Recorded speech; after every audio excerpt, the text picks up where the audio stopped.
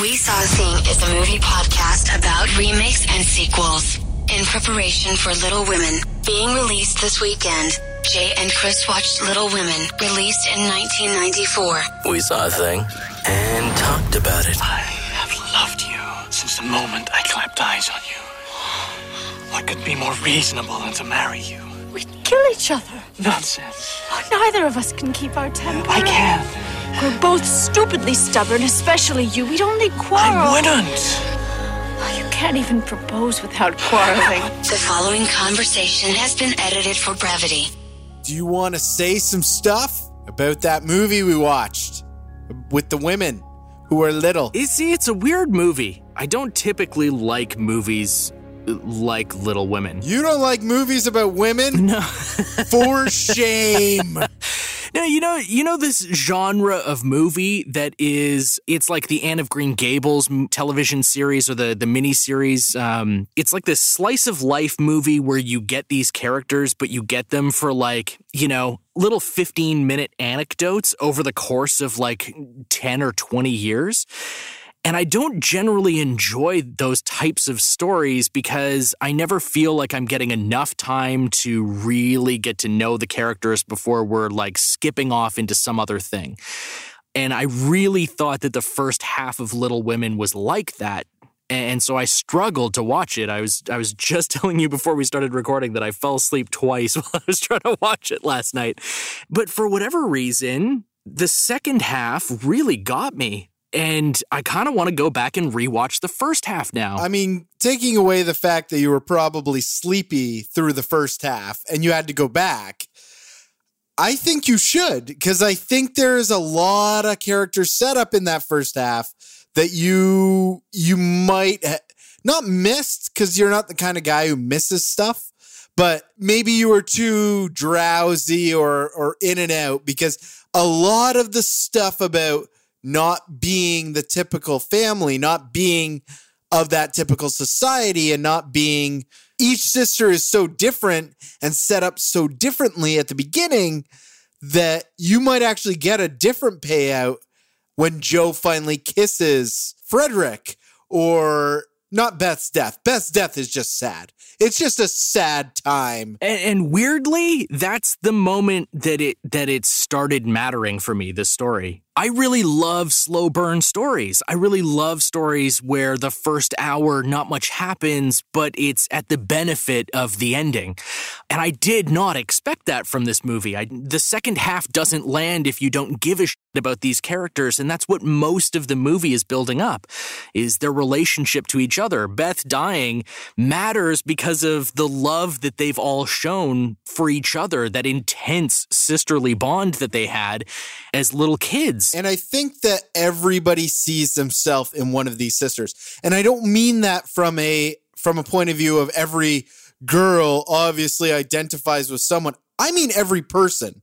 Because there are moments when Beth is saying, I didn't want the lives you wanted. I just never wanted to leave home. Where you can totally identify with what Beth is saying. For sure. And then there's times when Joe feels like an outcast. And you're like, yeah, I've been there too. You're a creative person who's just trying to do something and the world doesn't want you to do it, either because you're a woman or because your philosophy boyfriend thinks vampires suck. I don't know. It was this great thing watching Little Women now. I had seen it before, but watching it again this time and identifying with almost all of them. Mm-hmm. I had a hard time identifying with Amy. Me too. Especially because, I mean, it seems like a dick move a little bit to marry Laurie. I don't know why. I know Winona Ryder's Joe is like totally cool with it by the end of the film. She's got her Frederick. But I also feel like, what the shit, Amy?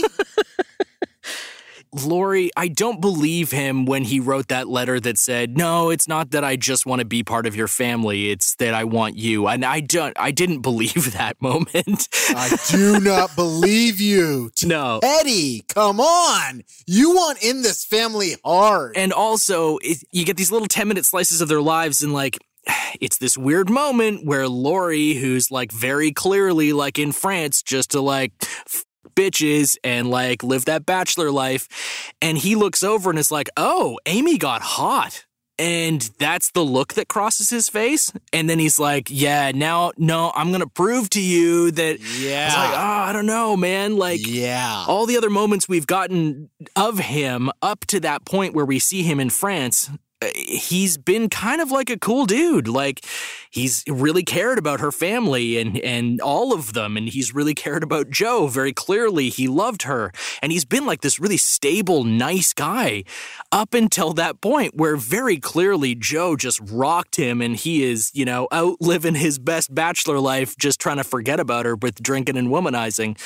But that was a weird moment to just be like, hey, you're hot now. Let's hook up. Yeah, I don't know if I'll ever really understand that. And I don't know if I'll ever truly believe that he's over Jo. I did definitely feel that connection at the end between Gabriel Byrne and Winona Ryder under the umbrella. And that line just crushed me. I have nothing to give. My hands are empty. And she puts her hand in his hand, says, they're not empty anymore. Oh my God. You just crushed my soul a little bit there. and I loved it. It was a great line. It's a great line. It's too bad Winona Ryder isn't a better actress. It really is. Like, I mean, did she peak at Edward Scissorhands? Was that her best?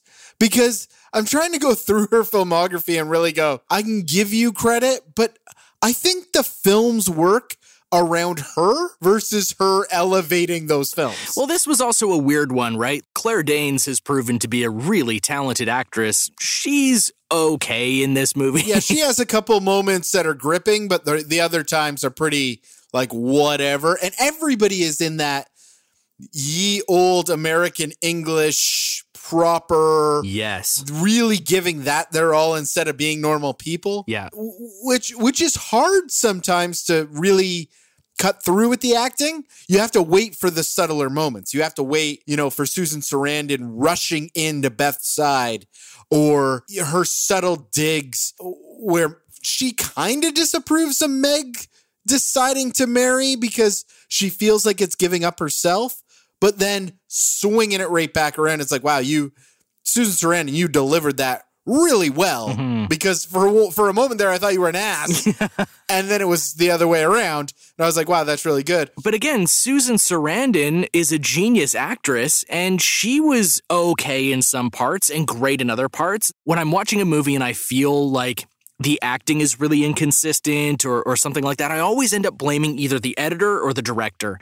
Because generally speaking, if there's moments of brilliance, then you should be able as the editor and the director to find those moments and piece them together or push for more of those moments while you're filming. And again, it's why I keep coming back to these kinds of movies. Is like, there's this genre of movie where it's like the filmmakers are like, I don't know, I got 6 months, let's hammer a thing out. And so you get these weird like tonal inconsistencies because it's not something they've spent 2 or 3 years in pre-production on. I agree. And you have brought up the tonal inconsistency in other films.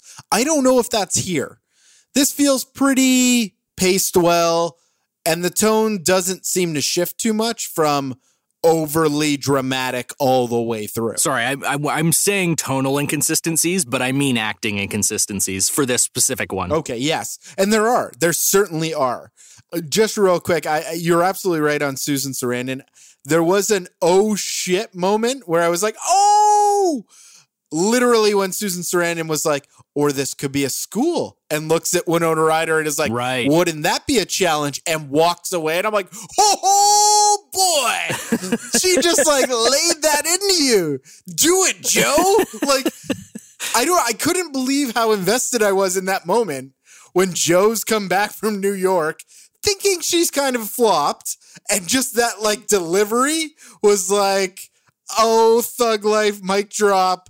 All of this. Oh, it was such a great moment. And I love that moment. Again, we've had so much time with these characters having so much love and respect for their mother. In other lesser stories, that's played off as like a, oh, that was my idea moment from Jo. And in that moment, you could tell that she processed what her mom said and went, oh, wow, maybe that is something I would love. Yeah, good call, because there's a lot of that, yes, right? There's a lot of like the mother seems to take a back seat, but you want to see how she has influenced these kids. Yes. And that was such a key moment for that, just because in that moment you could tell that Jo was taking ownership of it because she has that relationship with her mother to just look at it objectively and say, that's a great idea without being like, oh, my mom's trying to push me into something, right? Because that's never been the relationship. The relationship between those two characters was always, well, you're not happy here. Go find yourself. I support you. I'll miss you, but bye. That's what you need to do. Absolutely. And it's exactly what she needed to do. Her living there with her sisters, who she loved so much, was holding her back. And out of all the daughters, Jo and her mother do seem to be the closest fit together.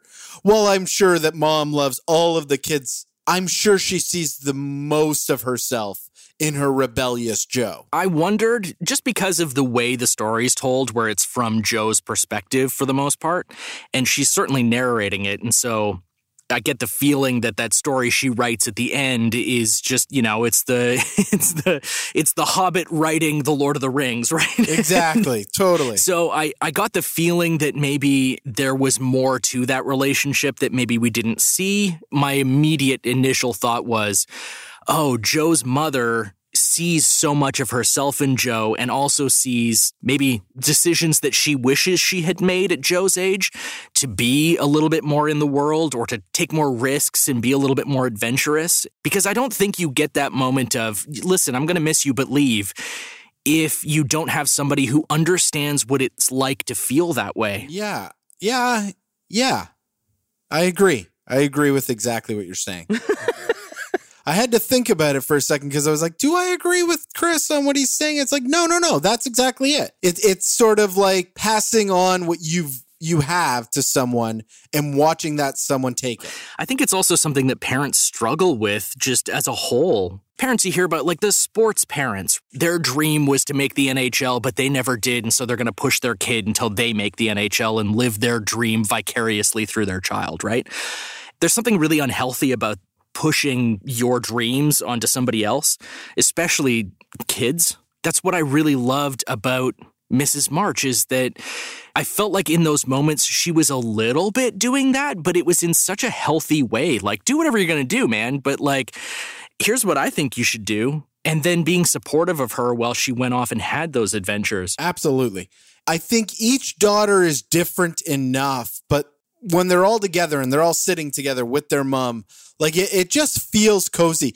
This was the kind of movie that made me feel like it's almost Christmas. Right. And I wanted to wrap myself in a blanket and sit there and feel all those feels. Like when Beth is at the piano after being sick and they sing Deck the Halls. And I was like, holy crap, this is so warm. This feeling this movie is giving off is just warmth and cozy. Mm-hmm. And I don't know why anyone looked down on that house. Because, good Lord, 2019 called.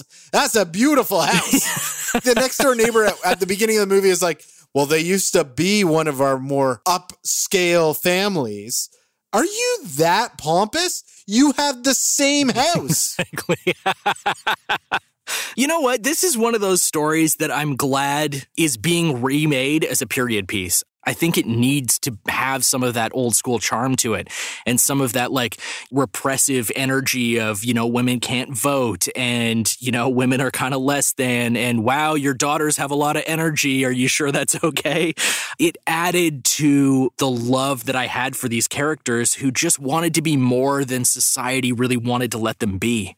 At least in Jo's case anyways. And it's so interesting that you say that because that point at the boarding house when they're all having a conversation and Jo's the only woman there and she makes her point and the men are like, oh, Jo, you should have been a lawyer. It would have been awesome to hear Jo be like, yeah, no, that's the point. I'm a woman, can't do that. Well, I also thought that was an interesting moment because they all stopped to let her speak, but only after a man told them to. Oh, that was pretty weird. Right? And then I felt like she said something and it was well worded and very profound. And then I think I took something different from that moment because I felt like them saying you should have been a lawyer was like, wow, I didn't know women had brains. That was sort of how I took that, where they were just shocked that she would be able to say something so eloquently and so well thought out, and something that they would inherently agree with. And the overall conversation that was being had was weird because it was like women don't need the vote because women are perfect and men are animals, so animals need to vote. Like, it was such a bizarre conversation to begin with. I mean, maybe that was something that was actually on the books. I don't know a lot about the suffrage movement and why women were not given that proper. I mean, I understand that to a degree women were lesser. At least that's how the world saw them. But I did not know that they were like, women are angels and don't need to vote, and men are like filthy heathens, so that's why they get to. And like you, I don't know much about that time or that movement, but didn't that feel like such a placating thing to you? A little bit, yes. Where it was, no, look at you, you're all cute over there, just be cute over there. Yes, it certainly did, because I don't understand why you would have that conversation and not include everyone at the table. That doesn't seem right. It's got to be like a societal norm thing. It's such a bizarre conversation. Yeah, it was. It was a bizarre conversation. I don't know. Maybe it's like one of those things where, like, you know, I'll have a conversation with people with my dog in the room, but I'm not going to include my dog in the conversation because he's a dog. That would be very exciting if you did. But like, let's transfer that, right? So what if at the time the woman's in the room, but of course she wouldn't be part of the conversation? That's like where those weird, like, toxic societal norms seem to come from, in my opinion. Is it's just a thing that's always there and it's always done that way. And so you don't think about it at all, let alone critically. And it takes somebody like a Joe to sit there and go, hey, here's a different perspective. And then the room goes quiet, and the people who are open to a different perspective have to internalize that, because it's so ground shifting for everyone in the room to have her say something that they inherently agree with, but have never thought about before. And I guess the other side of that was you really felt like Frederick wanted her to be heard, but then literally a couple scenes later when she finished a novel. She finished a novel. That is enormous. And he just dismissed it for like, this is fairy tales.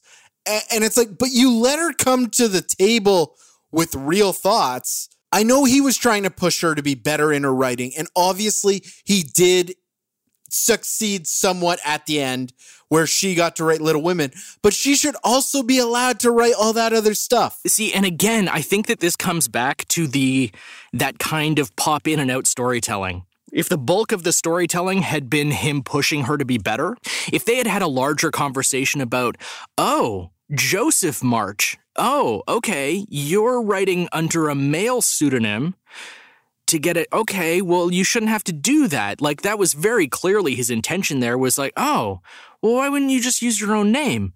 Like, you got more in you than this. Like, why are you wasting your time with vampires? You've got a heart in you to tell stories that nobody else is going to tell. Like, these are dime a dozen stories, and you've got something else. You've got something special over here.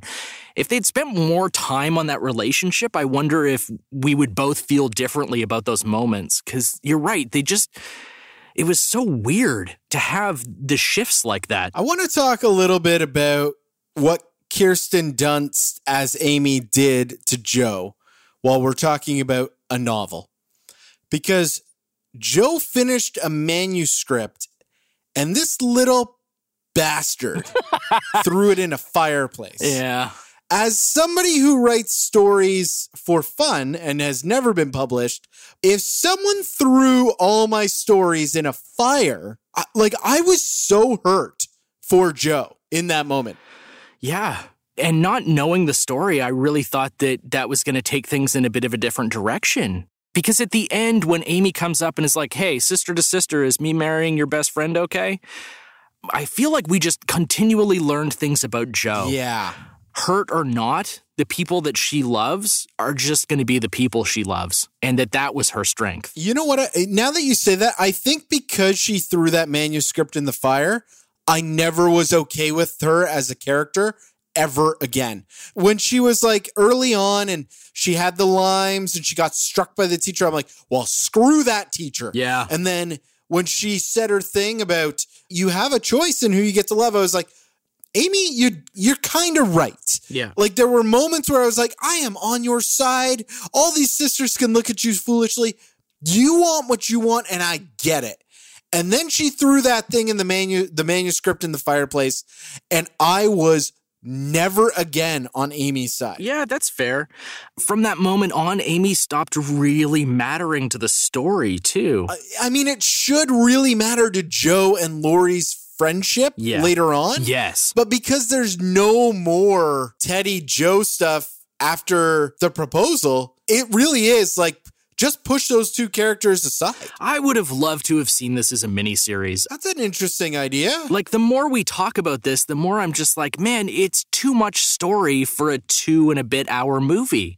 I think we got enough of them as little kids to get it. Like, we got the relationship. But the thing that we didn't get enough of was the things that were happening to them as adults, right? We didn't get enough of Laurie going around and philandering and trying to find and trying to forget Joe. We didn't get really anything about Amy except how it affected her relationship with Laurie, and then by extension, how it affected Joe, right? Like, I didn't think that all of this was going to wrap around Joe so tightly, but it just very clearly does. It's just such her story, and the moments that we pop in and out of are the moments that would directly affect her.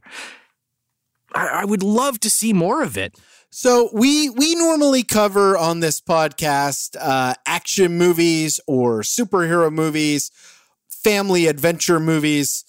This is a drama that we're talking about because this weekend, the Greta Gerwig reboot comes out.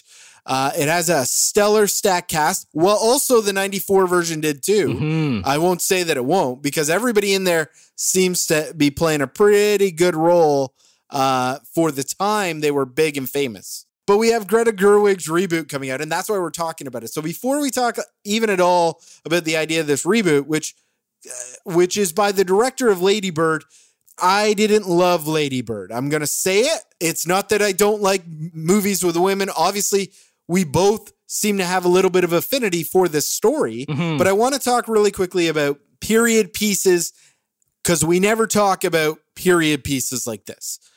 I am always on board for being transported somewhere else. There was a movie a couple years ago. It was in my top 5 of the year. It was called Far From the Madding Crowd. It was itself a reboot. It was like glorious. And it was a romance and it was a sweeping epic through decades. But what do you think of these period pieces and these dramas? We never, ever talk about this stuff when we're talking movies because it's not usually the movies in our wheelhouse. True. I mean, specifically for this podcast, the reason these movies aren't typically in our wheelhouse is because these movies don't typically get sequels. I mean, we watched a remake before the remake comes out. We didn't even watch the original version of this movie. I don't typically go for period pieces, and it's not for any other reason than typically they're a little bit slower. But there's a lot of period pieces that have come out in the last couple of years that I'm very interested in. The setting is never the thing that is attractive to me. It's always, is there some sort of like plotting or is there actors in it that I love? Something like that. But I don't typically go for these period pieces because the actors and actresses that I love aren't always in period pieces. So, that's totally fair. Like very clearly you and I have a love for good storytelling, regardless of what that looks like. And I think that that's what's important to us as far as like wanting to start a podcast like this is it gives us an excuse to see movies that maybe we wouldn't have seen otherwise. We're lucky, I think, that around the Charlie's Angels and the Terminators and, you know, whatever Marvel movies we're going to be having to watch next year, whatever DC movies we're going to have to watch next year, whatever garbage Hollywood throws at us that we're going to be watching for this podcast once in a while. I love that we're going to get movies like Little Women and Stand By Me because we're watching amazing stories. It's such a palate cleanser. You're totally right because in January when the podcast comes back, I believe this is in fact the last cast of this year that comes out. This is the episode that will end season 1 officially. That's right. When we come back in season 2, there's probably going to be quite a bit of superhero mayhem that will happen at the very front end of the year once again. Aren't we kicking it off with a Bad Boys remake? Like amazing. You see what I mean? So it is really great that we get to watch these movies like Little Women. So obviously we had an opinion on what we thought about this. We talked about it. And I don't know how to end this. I don't know why. That's okay. I'll find an endpoint. That's probably going to be it, isn't it? Probably. I don't know how to end this. That's going to be the endpoint, isn't it? Your little giggle. And then it's going to go, next week we watch. Exactly. We saw a thing and talked about it. Strap in, because season 2 launches with a bang. The boys watch Dr. Dolittle, and they also watch Bad Boys. Both episodes will be released on January 16th. We Saw a Thing is hosted by Jay Kennedy and Chris Shapcott, produced by Shapcuts Media. Subscribe wherever you listen to podcasts and leave a review in Apple Podcasts.